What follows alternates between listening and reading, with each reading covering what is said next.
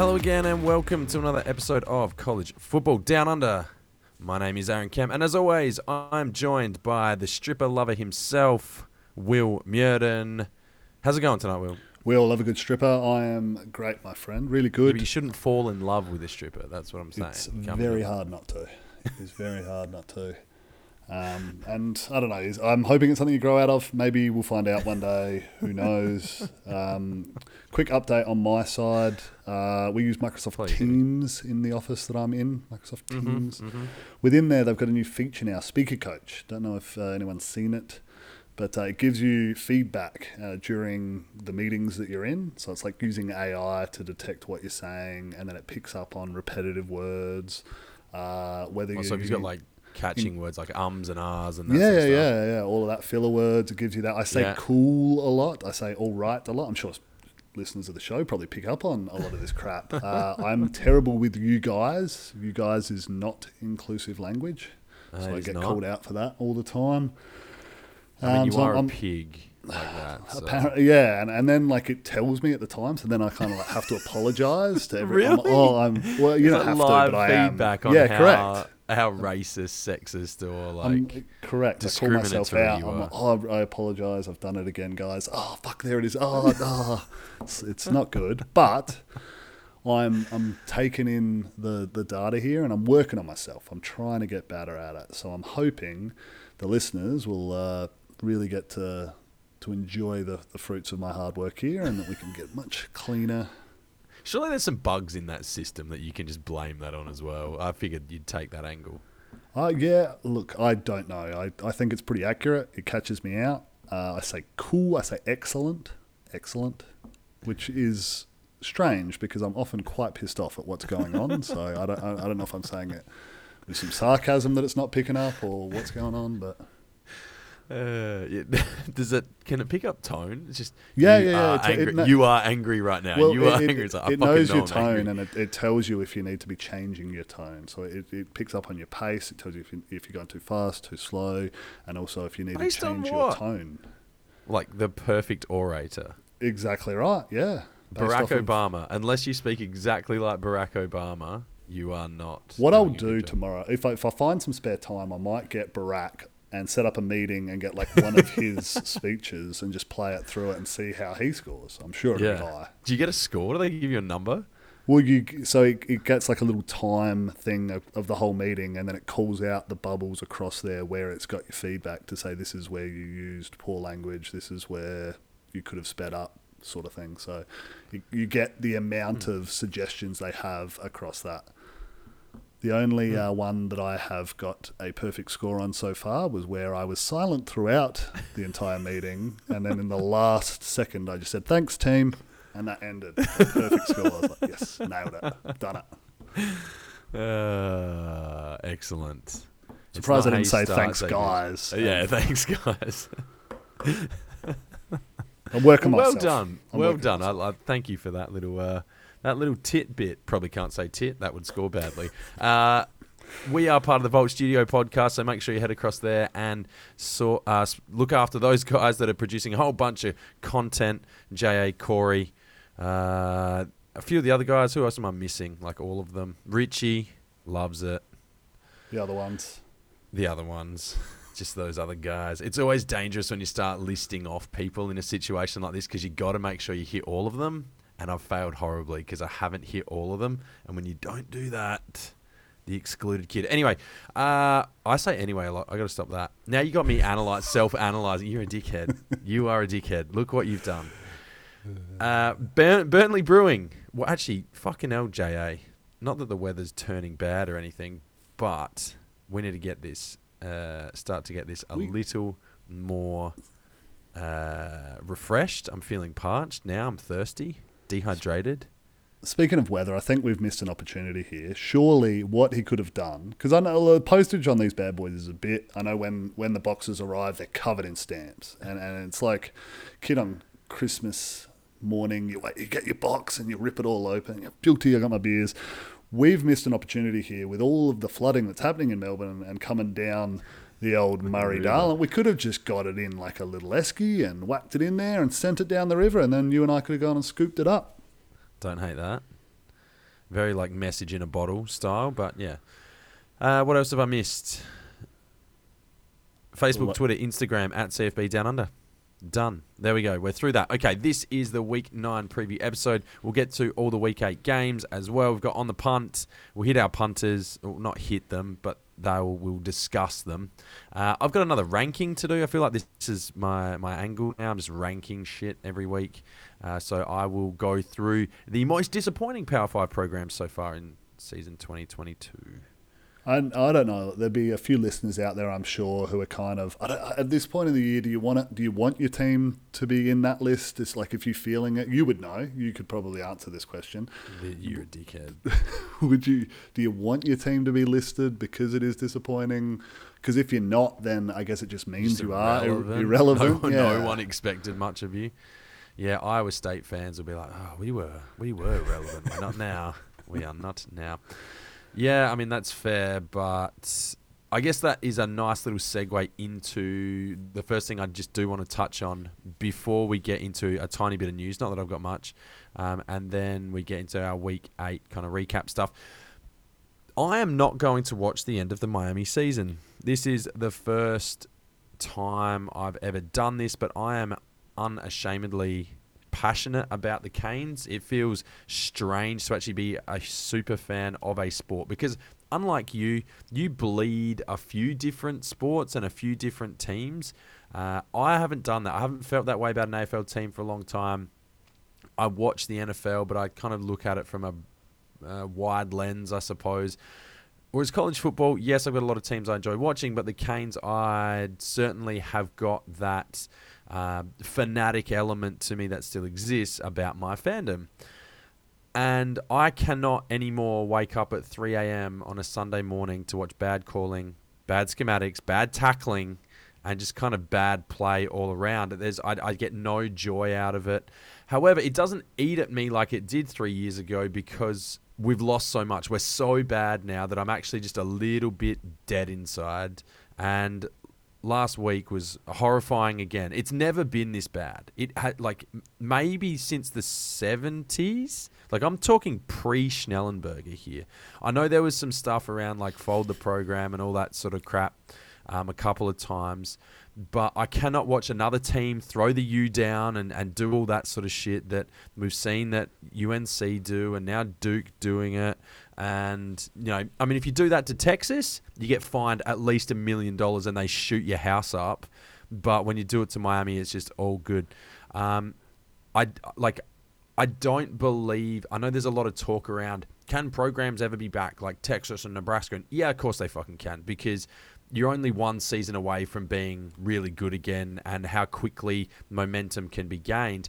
But there's a part of me that also thinks, and I've never believed in these kind of cursed programs or anything like that, but maybe there are some football gods out there. Maybe the fact that Miami is not a blue blood, never sort of really was, and they rose so fast in the 80s out of really nowhere, relatively short time in the limelight. Maybe they just have to pay those bills off now and be really bad for another 10 or 15 years before they can try again. I don't know if I really believe in that, but there just feels like there's such a disconnect at the moment between the playing group, the media in the area, the players and the juniors coming up in that space and where they're heading, the NIL stuff.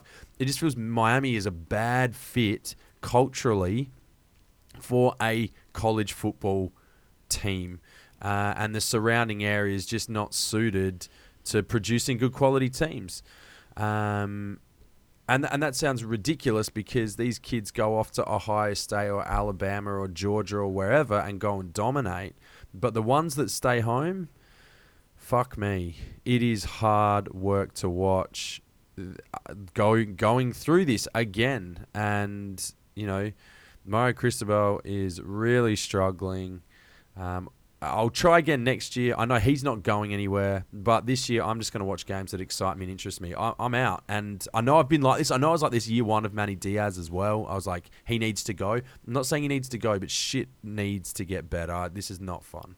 You feel better getting that off your chest, mate? I've let that go on for a little bit there. Yeah, I know. I went on a massive kind of I diatribe. feel like this is you walking out of the movie halfway through. Like we are halfway through, and you're like, "This is I've seen enough. There's no salvaging this." There is not, but there's not. You Hey, lose and I agree. You can't go to losing to Duke football. It's not on. No, you didn't lose. You got blown out at home. Like, it wasn't a loss. What was the last movie you walked out of?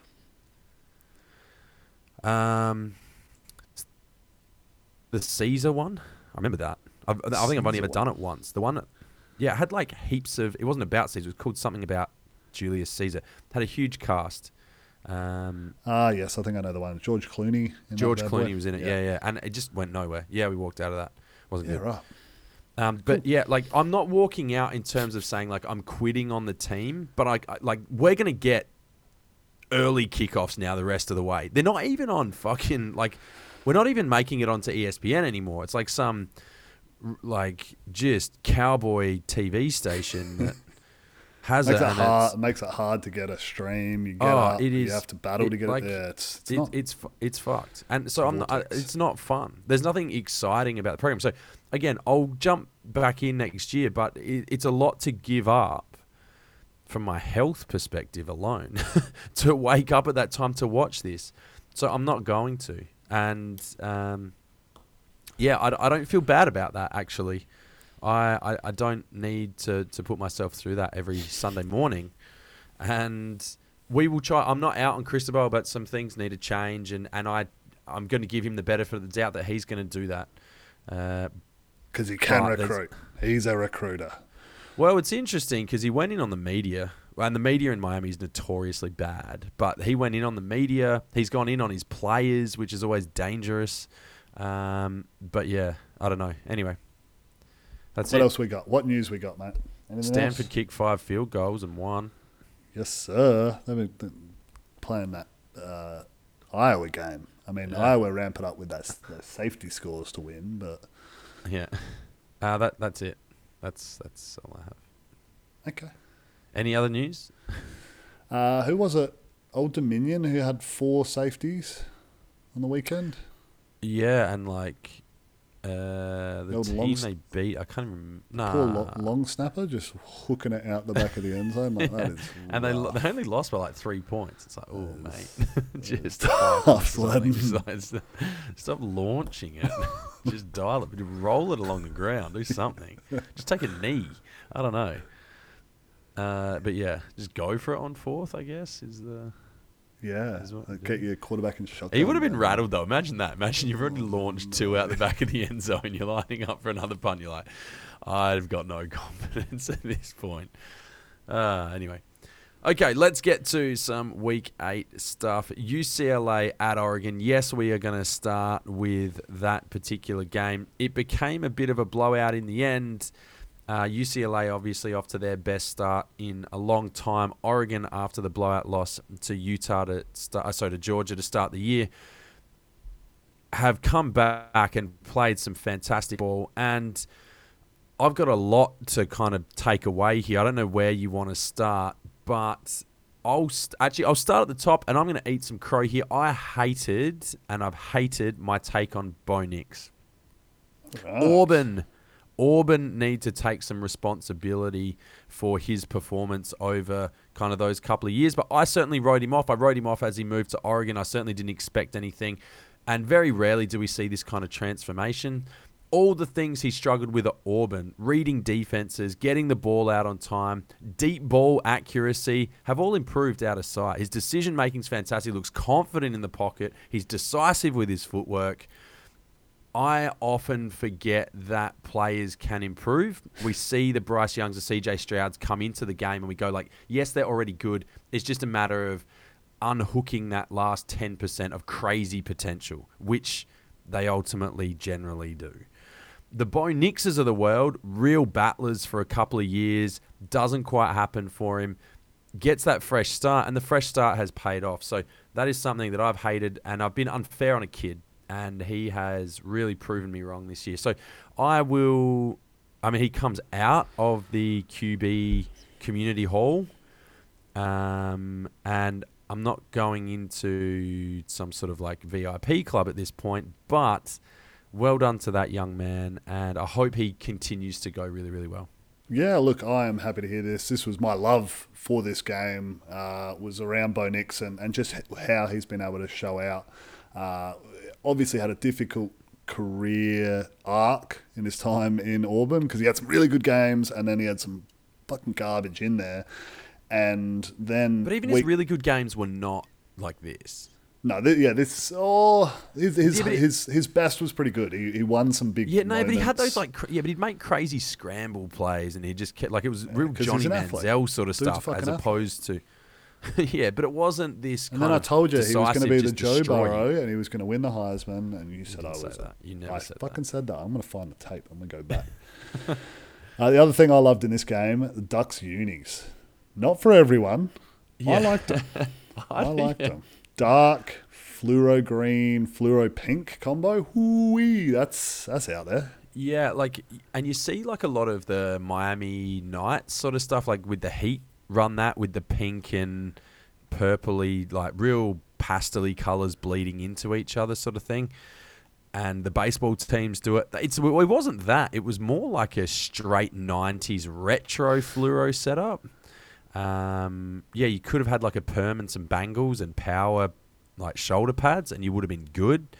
I don't know if I loved them. I think they're a bit meh for me. I prefer the duck egg.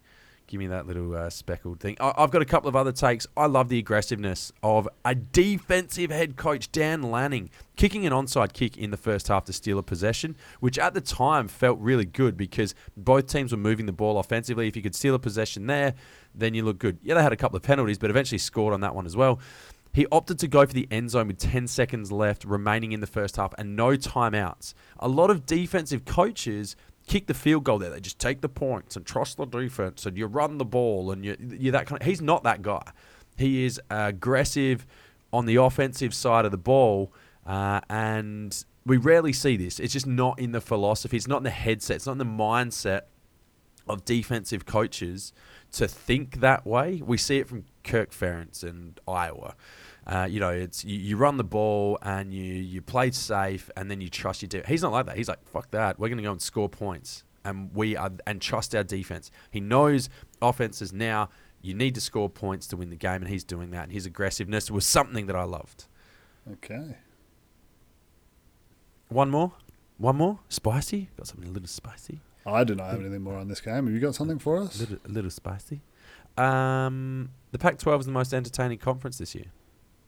What? New coaches, new players, more points, more quality teams. Yeah, there's some disasters in there, but Oregon, good. USC, good. UCLA, good. Utah, good. Colorado, Cal, Arizona, woof. I get that, but in terms of, Washington State, good. Washington, good. There's Stanford, not good, but winning. So there's a little bit more happening here in the Pac-12, and it's an interesting conference for once. Or I say once in the last 5 years. So I'm really enjoying the Pac-12. I think it's really, really good ball to watch, and that suits the Australian fan base. The timing works out so much better. Last thing I'll say in this one, Troy Franklin, go-to guy, certainly looks the part at wide receiver. Keep an eye out for that man's name. And Oregon doing a really, really good job this year. They have got moving forward Cal, Colorado, then Washington and Utah, and then the Civil War. They should be favourites in all of those, but that Utah game circled as a massive, massive, massive game. If those two teams can continue to win up until this point, looking for a fantastic nationally televised Oregon versus Utah later in the year. I don't necessarily agree with you there. I think the Big 12 has been fantastically fun this year. Snore. Okay, well, let's go to the Big 12 then. And, it has been entertaining, yes. It feels like the love has been spread a little bit, which is good. Texas and Oklahoma State. You can have this one. I've done a lot of talking already. What a banging game this was. I don't know how much of it you got to enjoy, but it was a cracker. It delivered a lot of eyeballs on this one as well. Seen the viewership numbers come through, and this was number 2 on the week. Massive telecast, and what I loved about it, first and foremost, as like I wasn't a neutral spectator, but for any neutral spectator, Bijan Robinson, just like you talk about him a lot. He's fucking good, man. Like, He is really good, and Sark does a good job of dialing up plays to get him doing what he does well. Like, he is really fluid out of the backfield, so get him in a little bit of space out there, let him wiggle, and as soon as he does that wiggle, all the Oklahoma State players just kind of like fly around him, and he just trots his way on into the end zone. Like, he's an impressive one for me there for them. And he was my spicy take. Okay. Should be I nearly put top 5, but I'm going to say top 10 pick in the NFL, which isn't a surprise for someone of his athleticism. It would be a surprise for the position that he plays. Obviously, running backs not picked high. I am also notoriously terrible at projecting them at the NFL level, but to me, he is that good. I don't have a pro comparison because he is so fluid, but still put together well enough that he can run between the tackles. He can make dudes miss between the tackles. I'm going to say, and you're better at this than me probably, but Saquon Barkley, but better? Like, is that, like, in terms of just the body shape, he's not hugely tall. They're similar weight. I don't know, both pretty explosive. That would be my kind of comparison for him, but I think he's going to be. I think he's going to be a better version of that. He's in that mold. Like you've had Jonathan Taylor recently, you had Barkley before that, you had Zeke coming out before Zeke's that. a bit different though. He's more bowling ball. He's a bit shorter and a bit nuggetier. Yeah, but Bijan's got a bit of nugget about him. He does, but I see all of these guys. They're explosive athletes. All of them explosive athletes, and this is in a field where everyone is an explosive athlete. These guys pop out as next level. So I 100% agree. I just don't think the position value is there, and that's going to hurt him, but he's certainly going to be right up there. Like, he'll be a first-round running pick back, and we haven't seen that in a while. Moving to what I hated about this game was bad special teams play. I think it was not clear. It was quite windy there in the defense of both sides, but I felt like one side, and that was Texas special teams, was actually quite good. Outside of one muffed punt that they had, they were really doing a good job of capitalising on field position. For everything else, that they were getting some good returns. They were able to pop the ball out. Dude kicked it out at like the 1 yard line, and it was like an out of bounds coffin corner, the old Madden style, where you had to like drop it in there. He nailed that. I could never do that in the game. I could do it in like the practice challenges and stuff. Yeah. Never do it in the game though. When I watched it live, I'm like, fuck off. That's out the back. And then you watch the slow-mo replay, and I'm like, no, that dude has just dropped that on the 1 yard hash, like on the outside. Fucking hell, that's not bad. And then on the flip side, you had pretty poor play that ultimately almost cost Oklahoma State from a special teams standpoint. I felt like Tom Hutton didn't have a great day. A lot of short punts put up there. And short and returnable, which is not a good combination. They missed a field goal in there. So they were able to scrape through, but 3/4 of the way through this match, I was like, fuck, if we drop this game, it will come down to some of that poor special teams. Because I think the rest of the areas, yes, they were giving up some points, but defensively they made some adjustments. They were looking okay. Offensively, continuing to put up points. They ran a shit ton of plays. They were at like 80-odd plays in the third quarter offensively, which is just nuts. You look at Spencer Sanders had the most passing yards on the week. And how many defensive plays in that third quarter? Up until the third quarter, I'm not sure. Well, if there's 80 offensive plays. No, I'm talking Oklahoma State had run 80 offensive plays up until the third quarter. You don't. So how many defensive plays did Texas have then? Well, Texas probably had the same amount. I mean, there was a few that looked like they took it off. But all right, I am going to jump on something I know I've cut you short there, so sorry. No, please. I loved Oklahoma State winning for Oklahoma State's sake, not because I felt like I loved them winning. I just thought that They needed to win. They come off a big overtime loss last week against TCU. You're down at the half. You fight your way back into the game. And if you want to remain in contention in the Big 12, you really have to go and win this game. We mentioned in the preview that these were the games that are going to determine the contenders. And if Oklahoma State then at home drops this game, you go back-to-back losses in the Big 12, you're back to the pack. It becomes really, really tight, and you're just another also ran in the Big 12 probably. They didn't do that. They answered the call, and they found a way to win this game. So well done to Oklahoma State. You have to love that in these big, tight matchups, after a big emotional loss the week before on the road, you then come back and deliver. Regardless of whether you played perfectly or not, you get the job done. Yes, sir. I love it. That's a good take, my friend. Do you have anything spicy to add? I don't have anything spicy on this one, no. Nothing spicy. Okay, let's head to Syracuse-Clemson. So an earlier kickoff. I did watch this one because I was up at that fucking time anyway. What a fucking joke.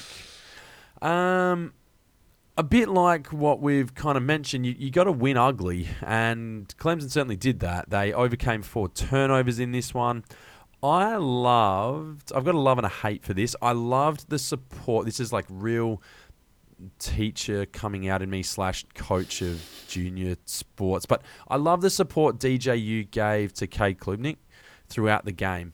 He got benched, not for the first time in his life either, in his time at Clemson, but it's very easy. We see this all the time in the NFL and in lots of sports. You get benched and you crack the shit and you sit there and you're sobbing away into your Gatorade.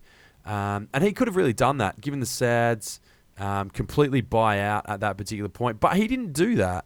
He stayed in it. He was still contributing from the bench. He was still giving support to his quarterback. So I love to see that kind of stuff because it's a part of sport that we don't see so much anymore, that real sacrifice for your teammates. And I know they kind of do it, but in this age of NIL, TikTok, and fucking look at me, you don't see a lot of this stuff. You don't. And to see somebody give something to somebody else for not much return it was really impressive. So if nothing more, DJU won himself a fan over the weekend. I like it, mate. I like your take on that one. It's much better than mine, which is a bit of a garbage take. I woke up for the end of this match, so I only got to catch the last bit, and what stood out was that the ACC refs were fucking garbage. They could not help but get themselves involved in the game. Like, I only watched the last couple of drives, and it just felt like it was all about them, or they were just... everything was boiling down to what you don't want a game to ultimately be decided by, these ref decisions, or the ineptitude of the ref work there. And Syracuse in this game had an opportunity to go down and score and win on the last drive. They were working against it, didn't have any timeouts, having to work the clock, and they were consistently getting a first down, and then the clock wouldn't stop. So it should stop while they're setting the chains, and it's not, and it's just running, and then the ref needs to jump in. And that's not the on-field ref crew's fault, but someone's at fucking fault there, and that's like a real home field fuck-up, because then the ref stops, blows momentum. Oh, now I've got to wheel it back to, when is it? 26? No, 24. 24 seconds, just a sec, guy. Yeah, reset the clock to 24 seconds, by which stage all momentum's been sat. It was just, I didn't like it. I did not like it. Yeah. And that takes practice, which I know these guys do a lot of, but yeah. I hated Syracuse's second half play calling and discipline, if I'm honest. I didn't think they were really in this game in the second half. Defensively, Clemson took over, and coming back to Syracuse, there was no creativity. Wide receivers couldn't get open. It turned into Garrett Schrader trying to make plays with his legs. The Orange were up 21-10 at the half. Their second half possessions, they punted 6 times and had a pick. That's it. And most of the first plays on these drives were runs. A lot of them came from Garrett Schrader ad-libbing. 3 of those drives were killed off by penalties. Like, there was just like illegal man downfield, holding, and it just... it was an ugly second half offensively, and Dino Babers needs to have a look at that because he got out-adjusted horribly, and I know you're saying they were driving to win the game, and when you get up 21-10, maybe one more score wins you that game, and in this case it would have. But they didn't deserve it in that second half. Ooh, okay. So, yeah. No, that's a fair shout. But Syracuse certainly got closer than I gave them credit for. All right, let's go back to the Big 12. TCU hosting Kansas State. You would have been over this more than I would have. Two teams in purple. You love a purple outfit. I'm off the purple outfits. Look, my love for this game was very similar to your Oklahoma State one in that I thought it was great that TCU won this. And it's almost for the opposite reason, and then some very similar ones to the Oklahoma State one, where they had this big win at home in a big-time game, and it's often easy to then trip up and fuck out and have it all mean nothing the very next week, especially in the situation that they were in, where they went down early. They were down at the half, they were in a bit of a hole, and then they had to kind of get themselves out of it, and they were able to do that. So it's really good for the program to have this excitement. That's 7 on the bounce now, looking really... 7? Looking really strong and continuing on. So I love to see that for them and where they're at. Yeah, what did I love? I love the game from Jared Wiley. He looked like the best tight end in the country. They've got some weapons. TCU, Quentin Johnston also, gets a lot of love. Yeah, a weapon. Max Duggan's had a really good year. Kendra Miller, as sort of that big three from a running back, quarterback, wide receiver perspective. But then you add a tight end that can get down the field. And don't I love a tight end getting involved in a spread pass game?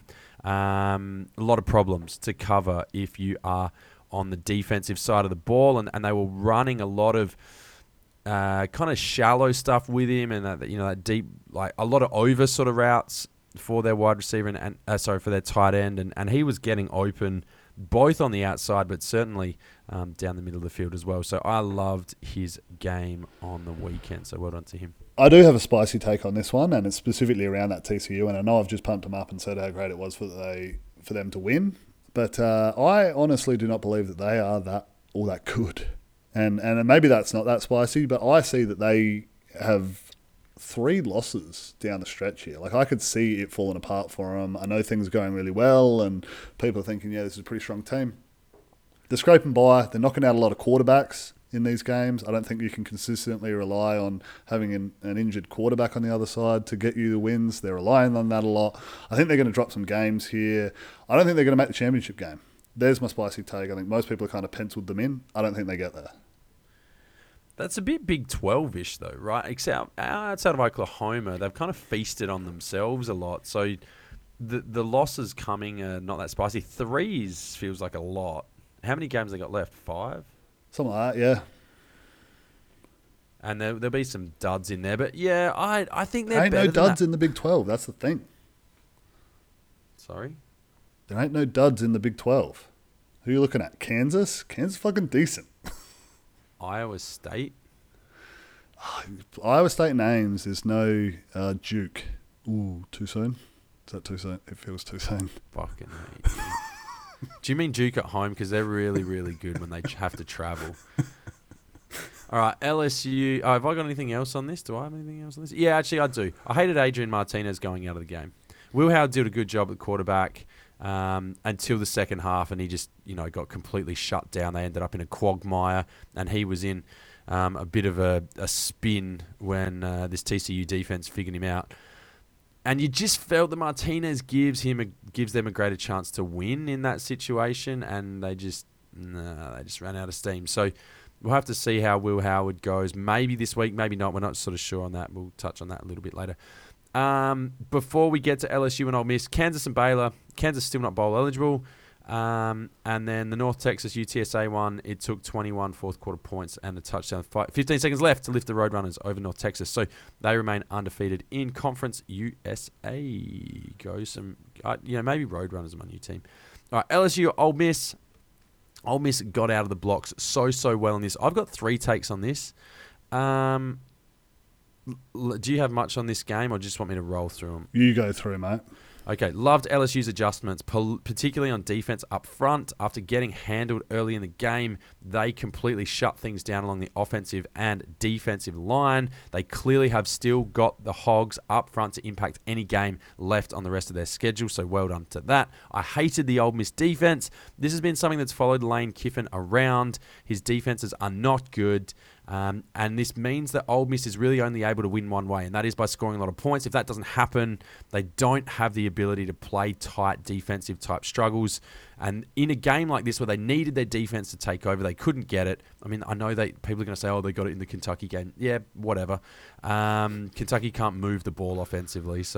But they got pushed around up front and struggled to tackle in the back end. Not a good combination. Spicy take. Lane Kiffin teams will never be more than a flash.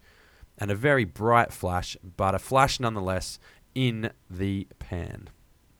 Ooh, that is a bit spicy. I think that's probably unfair. They're playing in a very difficult conference. Like it ain't going to happen overnight. I think what he's done has been really impressive, and that. How many years has he been there? Is this year 4, year 3, year 3? Maybe for year 3. But even then, like, were you expecting him to come in and build this powerhouse that's able to rocket with the best, and from a dynasty standpoint? Like, I think on their day they can punch with them. But absolutely not. But you know that you're going to get financial support. There are resources there in Oxford, Mississippi. You know, they do feel a step back. Don't get me wrong. They do feel a step back from the LSU's, Alabamas of the world. But Georgia. But he was supposed to come in and really push. And don't get me wrong, Ole Miss has been good, and their offense has been fantastic, and that's his baby, and that's all fine. But you need to see them, like I said, be able to at least hang in a defensive game every now and again, or be able to produce some results against a quality offense. I'm not saying LSU's not even a great quality offense. Like, yeah, they held Kentucky. Kentucky's offense is a mess this year. They cannot score points. So let's not pretend like playing a good defensive game against Will Levis and the fighting, slow down, grind them out Wildcats is going to be something that you can hang your hat on. They've got to find another solution. And Lane Kiffin, a little bit like, if I use another example from an offensive coach, Lincoln Riley's got this kind of, he's been tarred with the same brush a little bit in that his defenses haven't been great either, and he's trying to rely on winning one way. And in the weeks when your teams do not show up on that side of the ball, can you find another route to victory? In the Big 12, yeah, he's done that a little bit. In other games, in the playoff, we haven't seen that come through. So I see those two guys a little bit similar. Both brilliant offensive minds, but lacking the defensive, holistic approach from a team perspective. And that's what's going to be so strong when we go down the coaching path, you and I, because we can kind of split it in half and just have excellence on either side of the ball. I guess that is the case. However, I've already got like some practice plans and stuff ready, and I'm like 95% spending my time on offense. Yeah, that's fine. I'll coach the D. Yeah, so you have 5% of practice time. And then we'll just beat you up all day on the practice field, and you'll be pulling your hair out because you won't be moving the ball on us. That's not accurate at all. All right, punters are people too. Let's get to the punters. Let's have at it, Will. Look, this is fantastic week for our boys. A couple of weeks ago, put the heat on them, and they've responded. We've had some really, really good efforts from a few of the lads this week. So, Stephen Costanley out at Utah State, boy from Box Hill, been floating around Utah State 3 years now, having a really good year. This was by far his best outing. 8 punts, averaged over 50 yards on those punts. Gave up a total of 0 return yards across those 8. Well, that's a perfect game. That's a professional game at that. Like, if you're playing for Chicago, you're probably punting more than 8 times. Although we just won. We're up and about. So I might still cool it there. But Stephen Costanley, fantastic work, mate. Great to see. Another regular at the position. I think this guy's like in the running for the Ray Guy, surely, at this point. Adam Corsack. Is like 15th year senior at Rutgers. Having a really strong year. And he's had another great game. 8 punts against Indiana. 46.5 yard average, 1 return that went backwards 5 yards. Love that shit. Brilliant. One that we haven't mentioned this year, Jack Brooks. Oh, Brooksy from Wagga Wagga. There you Running go. around at South Alabama. So this is his 4th year at the program. Playing against Troy. Very busy this weekend with 7 punts. And did a really good job. Just putting them all up in the air. They were like all fair court, pretty much. If they weren't, they were dropping out of bounds inside the 20. Great effort from him. Nothing returned there. Another one that I don't think we've mentioned this year, out at Temple, we got Mackenzie Morgan. He has started way back at North Carolina State when those really tuned in listeners were like, Mackenzie Morgan, wasn't he at NC State? Yes, he was. And then he went to Weber State for a couple of years, and now he's at Temple with the Owls. And he had 8 punts, 41.2 yard average. Only 2 of them returned for a total of 4 yards. The rest of them caught there. Awesome work. And then lastly, this surely you've seen this. If you haven't seen this, I don't know why you're listening to the show, because this is one of the best highlights of all of the weekend's work. Our boy Mason Fletcher, Cincinnati, the legendary Dustin Fletcher's son, had a punt from his own end zone. His feet were like at the front of, like at the goal line, kicked it out the back of the other end zone. Like this legit happened. He tonked it. It went over the returner's head, and it rolled out the back of the end zone. So it was a touchback, but it's still an 84-yard punt. Like, that shit is nuts. He averaged 65 yards on his punts on the day. All 3 of them over 50 yards. Like, you can't say he's kicking with the wind every time. Otherwise, it's strategic. He's like, we're not punting. We're just going for it. I only kick with the wind. Or the dude has a leg. He is averaging 3rd highest punting average in the nation at this stage. And, man, he's something special in his 2nd year for the Bearcats there. There we go. All right.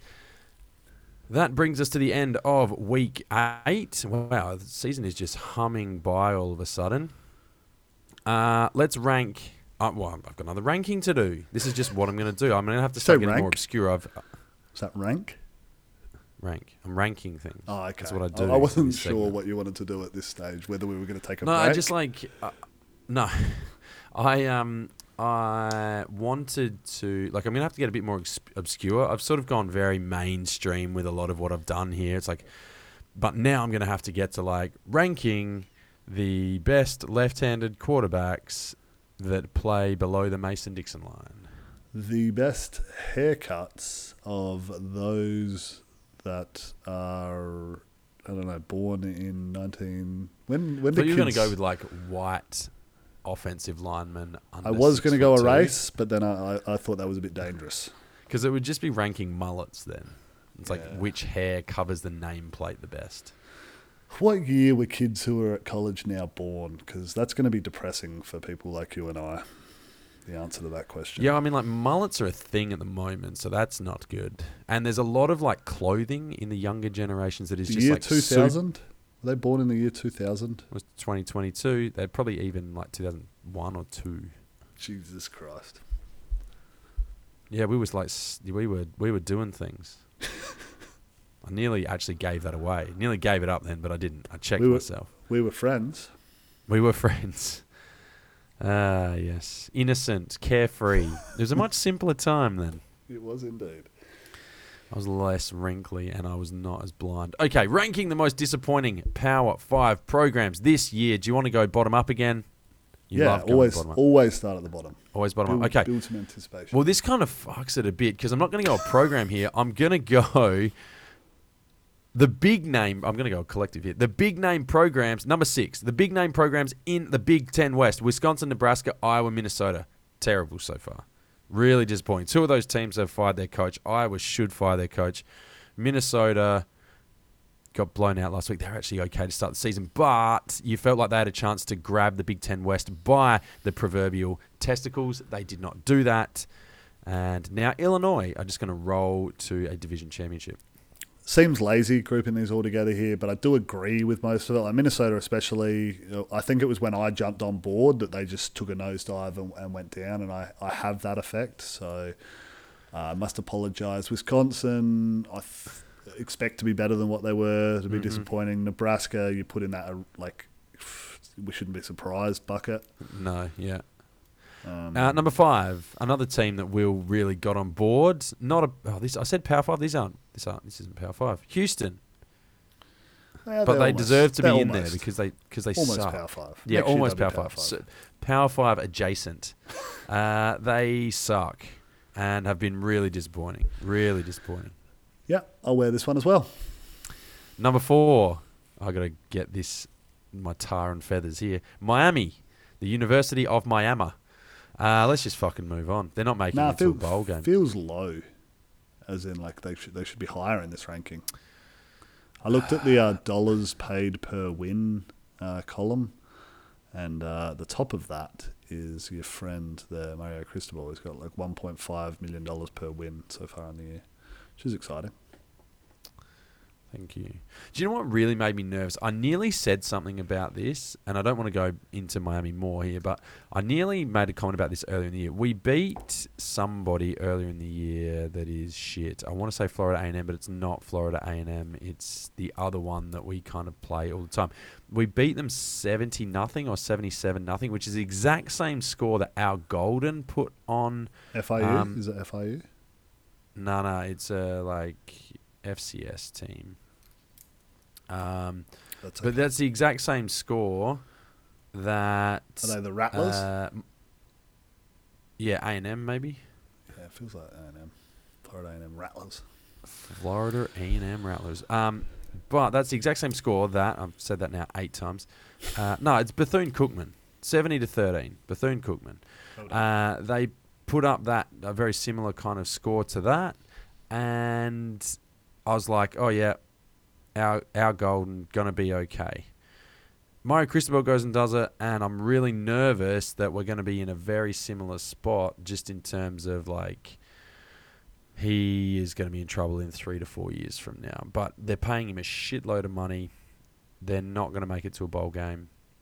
And I'm just going to have to believe in the off-season a lot and then hope for season 2026 to be a good one. Yeah, let's move on. Number 3, Oklahoma. Finally, Brent Venables takes a head job, and it has not gone well so far. Fair, they have been disappointing, especially with how much the natives were drumming them up about how this move was going to be so much better without Lincoln Riley. He'd been holding them back. Number 2, Notre Dame. Oh yeah, they've been irrelevant. Can't be Notre Dame losing. And like this comes back to like that your argument originally, wasn't it? It's like, but they were supposed to be, a top 15 program. They got out of the blocks. They opened the season like top 5 or some shit, didn't they? Yeah, and that was purely for marketing purposes to get some eyeballs on that garbage game. But yeah, they literally are someone that who cares? Like I'm not watching that. Number 1, who would number 1 be?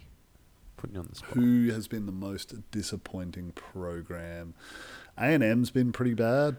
Yeah, good. Well played by you putting you on the spot. Texas A&M. Supposed to push for the SEC West this year. Has not happened. And not even that, just looked bad. Jimbo Fisher's offense has been terrible. Their quarterback recruiting has been average at best. And real speculative stuff there. And they just haven't been able to land. Yeah, the defense looks good, but the offensive side of the ball, outside of Devin A-Chain, has looked real average, really, really bad. In fact, not even average, just bad. And I'm going to throw this out there. When you talk about quarterback recruiting, I think it's probably unfair on some of these kids. Part of that is quarterback coaching, quarterback development. That's Jimbo Fisher's calling card. It is, and that's been shit out. Like that has been poor. Whether it's recruiting the wrong kids for what you want them to do, but these kids are talented. Like they've got the choice of who they want to bring into the program, and then like their backup is a stud. And the fact that they can't get it done with any of these, I'm saying it's not such a recruiting thing. They're just not developing these kids right. Yeah. So that is ranking the most disappointing Power 5/Power 5 adjacent programs this year. So I know you said Miami felt low. How do you feel about that now that Oklahoma, Notre Dame, A&M I'd still would shuffle them up? I still think they move up. I think Notre Dame, I don't know, maybe because Notre Dame was earlier in the year and I've just forgotten about them. I kind of have them a little bit lower, perhaps. I mean, fair enough. Yeah. I mean, no one's had the Middle Tennessee loss. No one's had the Duke blowout at home. So, yeah, maybe Miami goes up to A&M 1 or lost 2. at home to App State, so... Yeah. But it just feels like Miami continue to put up shit records. Like, we turned the ball over 8 times on the weekend. Yeah, like, why is it always... We've done enough Miami bashing this episode. Let's get to week 9. No, but why is it always... Like, why do we keep putting up these fucking stats? It is emotionally draining. You don't know. You just don't know. And I said, like, oh, you're a Bears fan. You do know. You fucking don't. The Bears keep winning. Yeah, enough for us to not get a sweet draft pick. We'll now get like a mediocre one. We're going to get a sweet draft pick while the Carolina Panthers go and win the division. All right, let's get to week 9. Let's jump straight in to what is a pretty paltry, light-on week. I think we've been spoilt with choice. Will's come up with 4 games. I've only really got 2 that I like. So let's start at the top. A team that we've hardly heard from all year, the Oklahoma State Cowboys. We've never spoken about them. They never get any airtime on this show, but they are in another ranked matchup. So we do need to talk about their situation, their game going into Manhattan against Kansas State. Who's the starting quarterback going to be in this one for the Wildcats? Adrian Martinez hasn't practiced this week yet. Obviously, Kleiman, the coach, has not given any information. They're not required to at a college level, so we're not sure what's going on with the quarterback situation. The offense will change a little, less dynamic with Will Howard in that lineup. But you've had a really tough, stressful month in tight, regular, constant, high-pressure environments for your Cowpokes. Texas, TCU, Texas Tech was close late. And then, of course, you had Baylor, which was hyped up at the time. But does this all catch up with them? Does this month of pressure football in tight games, it's got to come unspooled here a fraction for them somewhere. I'm not saying this is the game, but is this the game? Yeah, I'm not sure it does, though. Like, I feel like TCU was that game where it kind of came undone, where they were 2 scores up in the last and then it went sideways on them. And it's just football at this stage. That's like they're playing in tight games against good conference foes, but I don't think it's a cumulative thing that they need to be worried about. They've just got a job to do on the road in hostile conditions against a talented senior-laden group at Kansas State. It's going to be a hell of a matchup. And I think you nailed it at the start talking about that Martinez matchup. He's been fantastic for them. If he's out, that's a real game changer for them. His ability to evade pressure, get out of the pocket and make some plays on his feet. If he's good to go and available, he could tear shreds through that secondary, the Oklahoma State line. If it's not the case and he can't play, and I'm not sure who they had backing him up there last week. Will Howard was the man. Dual threat guy or more of a... Can do. He's big body and can run, but isn't as sudden as what Martinez is, and not the arm talent either. So, yeah. And that'd be a massive win for Oklahoma State. I think Oklahoma State's big key in this one is whether they can get the run game going or not. That's what's been, as much as they have been putting up points and moving the ball fairly well, the run game has been patchy and inconsistent. So they're going to want to be able to establish that in this one to make it a little bit more comfortable for themselves and continue on this road. It has been interesting. We have talked about them, and it's not because I'm a big fan. Like, I'd love to talk about them all the time, but it just genuinely has been that they've been playing in these interesting matchups. I see what you're saying about it often being, is there an effect on this? But I just think it's another matchup. They're poised to win it. They'll go in trying to win it. They know they've got that loss now and that they can't afford another one. So the boys will be keen in getting after it. Yeah, I mean, no doubt, but there's still something unpredictable about Spencer Sanders. And no matter how much he wants to get after it sometimes, it just doesn't happen for him. And you still feel like, and maybe I'm wrong, but you still feel like he's got that go off a cliff game somewhere in his kit bag, and he hasn't played that card yet. He hasn't played it yet this year.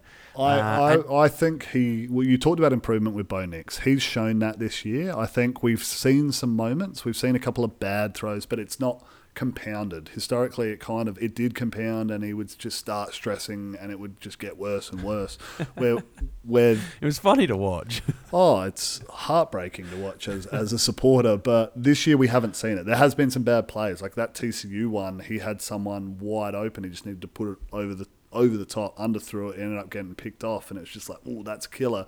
But then he kind of fought back, was able to make some plays in overtime. Wasn't to be, but it wasn't through his doing after that bad play that things fell apart. Same thing in the Texas one. He had a bad pick in there, and he was able to turn things around and light it up and score in the last quarter. So I've got a lot more confidence in him now this year. I still think there's some bad plays in there. He's far from a polished pro prospect that you're like, yeah, this guy's a first rounder. He's just not that. But he is a guy with a hell of a lot of experience who is willing to put his body on the line. It scares you a bit because you think he's going to get hurt, but you're also kind of like, I just want to see where this goes, so fucking get after it. All right, one last point on this game. K-State giving up only, or not even, 20 points a game, and this defense leads the conference in interceptions. So you can't have that lax game. You cannot have that down game. Oklahoma State and your offense, you need to stay up because otherwise this thing could get tight on you in a hurry. Definitely. All right, Ohio State at Penn State. Actually, let's save that one. Let's just put a pin in that one for a second. Cincinnati at UCF.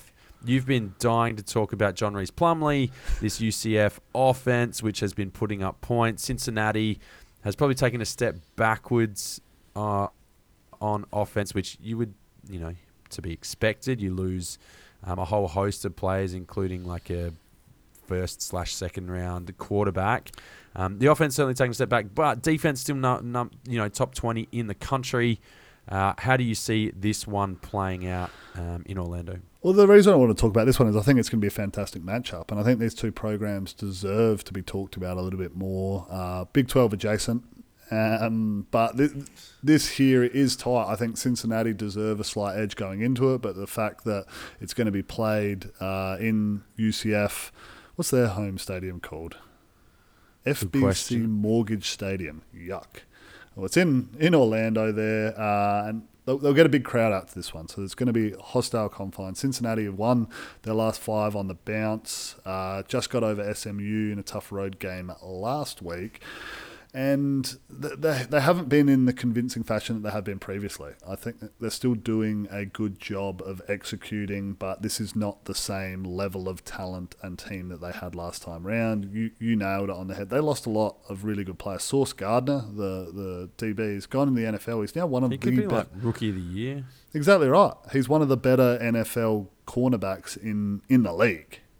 So you can't go losing him and Kobe Bryant, who's also starting at the NFL now and doing a pretty darn good job at it as well, and think you're going to be humming on the same level there. So the fact that they're able to continue to be at the top of the American and competing there is full credit to the program that they've built and what they've got going on. On the flip side, UCF also haven't fallen off a cliff. John Reese Plumlee doing his own thing. He's that fun type of quarterback to watch. Like, he just tries to run over dudes a little bit more than around them, and I fucking love that. It's awesome when you get a linebacker at quarterback. So I think this one's worth dialing into. If I have to make a pick, I'm probably going with the Knights here, but I think it's just going to be a spectacle. Cool. Yeah, don't disagree. And I'd be excited to watch that UCF offense. I think that's what would get me excited in this game. And home crowds there are usually pretty fun as well, especially in big matchups, which they have had a fair number of really good ones, going back to Scott Frost and Mackenzie Milton, going back to the quote-unquote national championship. Or in quotations, not start quote, end quote. In quotations. My shirt that I ordered must be with the beer that's coming. Still waiting for it. Taking its time. All right, the other one you want to talk about, Kentucky at Tennessee. So the Wildcats heading to Knoxville. I don't think this game is going to be that exciting at all. I don't think this matchup suits Kentucky on any kind of level. They haven't been able to score really at all. you've got a situation where Kentucky are averaging 21.5 points against SEC opponents this year, and Tennessee sneeze and score like 35. So, and Tennessee's defense has been surprisingly capable. I just don't see a world in which this game that Kentucky holds up here, even though their defense has been pretty stout, as it always is under Stoops. But you're trying to hold back like a tsunami here with like a paddle and an umbrella. It's just like a tennis racket maybe, and it's just not going to happen for you. So I don't see a world in which Kentucky win this game. Yeah, look, you look at the box scores of the previous matches, and you'd have to agree with what you've seen there. Kentucky really do battle to get more than 3 touchdowns on the board, and then they rely on squeezing opponents and preventing them from being able to do anything to win that. And Tennessee just score for fun. They have been, and they've been able to do that. So if you look at that, you go, ooh. For mine, I guess this is more just a watch. Like, I haven't watched a lot of Tennessee football this year. I'm late to the party. You've been missing out. I have been, and I think that's why I kind of want to use this as an opportunity, because Kentucky, yes, we think they're going to roll over them, but they're a good defense. So they're still going to have to. They're going to have to put it out there. They're going to have to put it on show in order to get these points happening. Hendon Hooker's going to have a game. It's not going to. They're not going to walk through this team that they're coming up against here. So I want to see that firsthand, and that's why I'm dialing into it. And it also feels like it's one where things could get a little bit sideways. Yeah, I don't see it. I don't see it because I think Tennessee is genuinely good. This is, I kind of hear what you're saying in terms of like these spread teams that are really heavily offensive based. Things can get weird on them at times and then get really ugly. If they go like multiple 3 and outs that take 22 seconds off the clock, and then they punt the ball away, they're down big, and then they go turnover, and things can just get funky. It's like they get into some sort of vortex that they can't get out of. But Tennessee isn't this, because they're not one-dimensional on the offensive side of the ball. So they can run the ball, and they've been running the ball effectively, and I think they've got multiple ways to beat you. Give me Tennessee comfortably in this. Cool. All right, Ohio State at Penn State. Let's, pull that pin right back out of this one again in the Big Ten. What am I excited about in this one? We should be getting excited about things in this one. I'm not really that excited. I guess I want to see how many plays this wide receiver group can make. I think Ohio State has got the best wide receiver group in the country. They've got the best wide receiver recruiter in the country. In fact, they've got the best recruiter in the country, full stop. He is the wide receivers coach. Ryan Day is one of the best play callers in the country. You're going up against the 79th ranked pass defense. So Ohio State are going to have all the opportunities in the world to make mincemeat of this Penn State pass defense. And it's not for a lack of secondary talent. They have that. There's just not the pass rushes there that the Nittany Lions normally have at their disposal. Only averaging 2 sacks a game. That won't be enough to stop Emeka Egbuka and Marvin Harrison Jr., who's been fantastic. I guess the only one I'd love to see get added to that mix. Only got 5 receptions for the year, coming back from a bit of an injury. Jackson Smith and Jigba hasn't been the man that I thought he would be, but hopefully he can get involved more because he's obviously a first-round talent. Yeah, you talk about getting excited for this game and how it is difficult. It's always easy to watch Ohio State play at the moment. They're almost getting into that Alabama territory where it's like, I need to see you against a really good team because we know you're just going to win and it's not going to be all that exciting. What is super disappointing for me in this one, like Penn State last week obviously got smoked by Michigan and that takes the shine off of this one, but we've got the big noon kickoff. The big noon kickoff on Fox. Fuck off. I do not want to see Ohio State, Penn State during the day at noon Eastern time or 2 a.m. our time or whatever it is. Maybe I'm being a little bit selfish here, but this game deserves a nighttime atmosphere. This game deserves a whiteout to really build around it. Instead, we get some garbage big noon. Don't give me that. That's the Fox sponsorship, though, right? I assume Fox are. Yeah, no, I get that, but Fox are linked with the Big Ten, and the noon slot has become their baby, and this is what you get. I don't disagree with you on any level. But you think they'd just be able to flex this out to a night game? I mean, absolutely. It shouldn't even be flexed out. It should be scheduled that way. Dead set. Yeah, It's frustrating, but it's frustrating for Penn State too, because there's a certain advantage to having a whole bunch of like just drunk fans under lights all getting around at an atmosphere there versus those that are just waking up from a big night the night before. All right, that is, to me, all of the relevant games for this week. I know we've got Florida, Georgia. We've got anything else of note, Will? I mean, that one's not of note anymore because Georgia are Florida not good. Suck. Yeah. Georgia are so good and Florida are not, that it's not pretty. Yeah, and like the only other one, maybe Michigan State, only because it's a rivalry game, if that's what you're into. But it feels like most other games are either, the teams, there'll be an upset somewhere, but it's not shaping up to be a particularly monumental week, which is okay. It means we can exhale on this particular Sunday morning, which might be nice. I'm looking at you, TCU and UCLA. Why are you looking at them? Upsets. Upset alert. Okay. Well, the other one I was thinking maybe Ole Miss go on the road to Texas A&M as well. Definitely. That could be one where the Fighting Lane Kiffins don't get it done again. All right. Let's go on the punt. I'll get you to play us in here, Will. Here comes the money. Here we go. Money talk. Here comes the money. Money, money, money, money. Now, to your credit, before I pass over to you, you said you didn't like many of my picks last week, and you would have been correct. I went 2 for 5. First time under 50% for a long, long time for me because I'm so good at this. I don't know what I'm up for the year. Normally, you're keeping records for me, so I don't really know where I'm at. Usually you love that Google Doc, but feels like a lot of the big time games hit the over, so I was sort of going to have a look at rolling with that moving forward. I didn't this week in the end, but yeah, I had a disappointing outing from a picks perspective. You did. So you had Clemson to go up big, and they didn't. They only managed to scrape over the line there in that Syracuse one. You had K-State and TCU to go under. There's a few more points there than you expected. Texas, Oklahoma State, you had going the over. I really like that one, and that hit, so well done there. Had an Ole Miss to upset LSU on the road there. They didn't do that. No, and then you had Boise to get it done on the road at Air Force, and they were able to do that.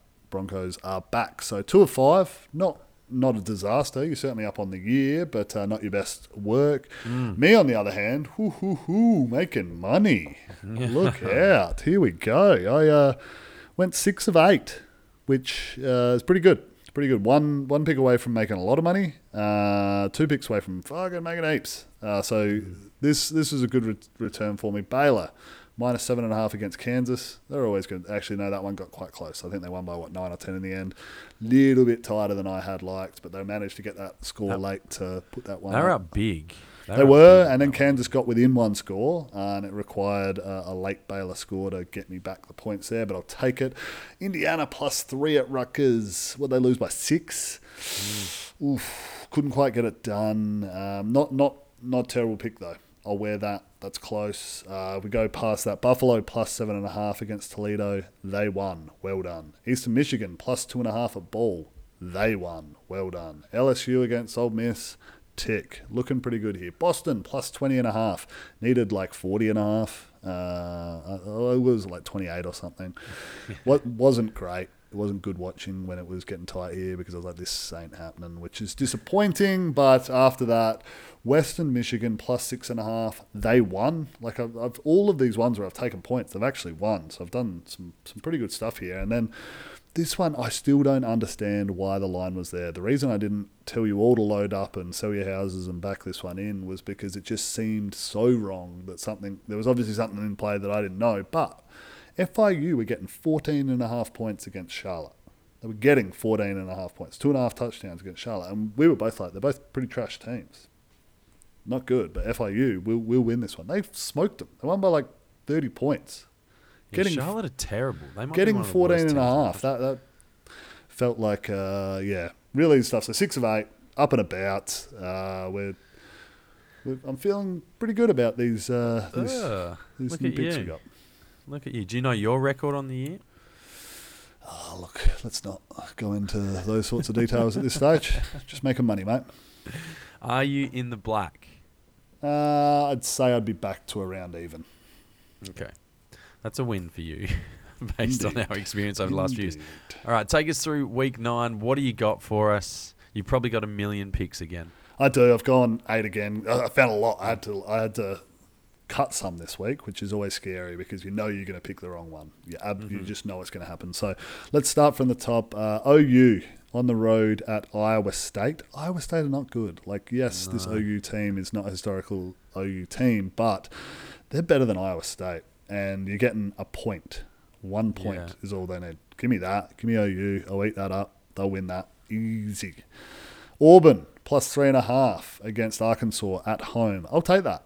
I don't have a lot of faith in Arkansas. Auburn I don't have a lot of faith in Auburn. I don't either, but historically they've had the better of this matchup. You're getting 3.5 points. You're at home. I think they're starting to turn things around a little bit this season here. So, yep, give me that one there.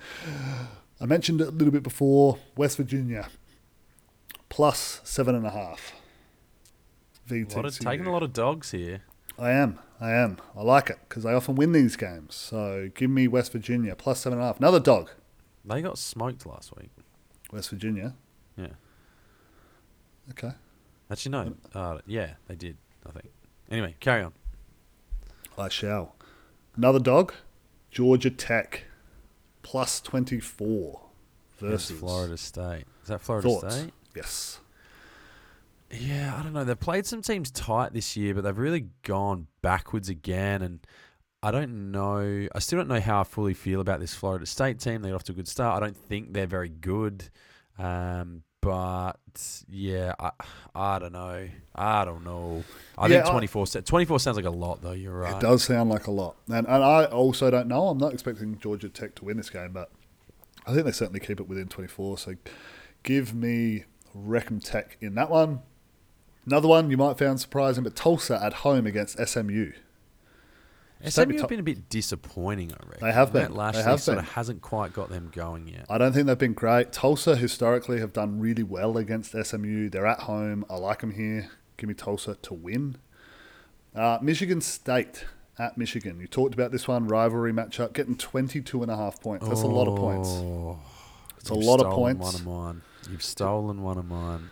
Historically, Michigan State have done very well against the spread in this one. So Vegas always thinks Michigan are going to win by a lot, and it rarely turns out to be the case. So give me Michigan State here.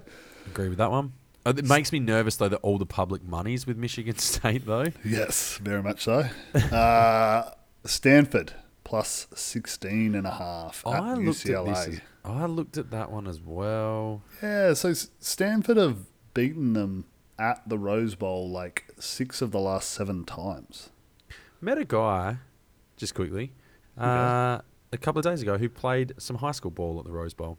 That's pretty cool. That is pretty cool. Anyway. It is cool. So, give me Stanford. I've just taken all points here now that I'm actually looking at my picks. The last one, which you're going to love because... why not? Nevada plus 24.5 at San Jose State. They ain't great. Terrible. They ain't great, but they've beaten San Jose State 10 out of the last 12 times. And I'm getting 24.5 times. 24.5, mate.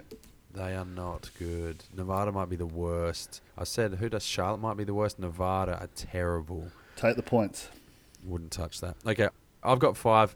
I've already had the aforementioned Michigan State, so I'm down to 4. Virginia, plus 2.5. I'm taking them outright over Miami at home.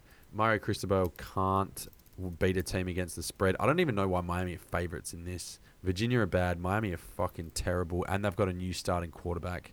I've got no faith in anything this Canes team can do. Obviously, Wake Forest, sticking the ACC, -2 at Louisville. Louisville have been disappointing this year. They were supposed to be a bit of a mover and shaker, doing some things in the recruiting world. Wake Forest, if you believe in Wake Forest, they will clean up that 2 points, no worries. I liked Louisville in that spot there. The reason I didn't go with it is because I do believe in Wake Forest and I didn't want to bet against them. But, yep, it's probably good for Oregon to cover the 17 points at Cal. Sounds like a lot, but hear me out. Golden Bears have lost 4 of their last 5. In those 4 losses, and they're going to lose this game, but in those 4 losses, they've put up scores of 21, 13 against Colorado, 9 and 17. Oregon's offense is averaging 42.5 points per game. Do a quick bit of math there, and they should clean that up pretty quickly. What are you giggling at? I like your mathematics. You're just looking at like points for, points against to when you split and going, well, this is definitely going to happen here. It's good. It's good. No, that's as good as any strategy you've put together. Hey, I think I've tried that one at one point. It does not work. But Oregon's offense has been impressive. Cal has been I agree with you disappointing, this so. one. Absolutely. Oregon are on a roll at the moment. And for my 5th, I'm taking a homer pick, Tennessee. Like I've said earlier, 12.5. 2 touchdowns against Kentucky. Again, going to do some quick maths. And I mentioned it before. Who did I miss here? Did you have 4 picks or 5 picks? I got 4. I got 5, but Michigan State was probably the one. Okay. And now you're off it. You're dropping it. No. Oh, you got Michigan State plus 22.5. Virginia outright. Wake Forest -2. Oregon -17. And Tennessee -12.5. Mate, there is no way. Again, averaging 21.5 points. Give them 2 touchdowns. That gives you 37 points to Tennessee. That is like sneezing for this. That is like you at dropping dollar bills in the club. And Tennessee they'll get that done by half time. I'm feeling good about your picks this week, mate. I'm gonna back them with my own money. No, you're not. Don't do that. I am right now. All right, that brings us to the end of week 9. Hopefully it is a good week of college football for you. Hopefully your teams have success and they do not make their way into the football teams that are the most embarrassing in college football, because mine is well and truly entrenched there. We've spent a lot of time on the Canes this episode. You will not hear from them for the rest of the year. Usually we do give them some airtime. I think this is the first time I've actually really spoken about them in any great detail outside of the A&M game. And I'm going to go to bed wanting to suffocate myself with my pillow or hope that some sort of flaming arrow gets shot through my window and pierces me through the skull. All right, please make sure that you do support Burnley Brewing Vault Studio Podcast or College Football Down Under on Twitter, Facebook. Not Twitter, Facebook. Just Twitter is fine at this particular point in time. On behalf of that guy over there, thank you very much for joining us. My name's Aaron. That is Will. And we will see you next time.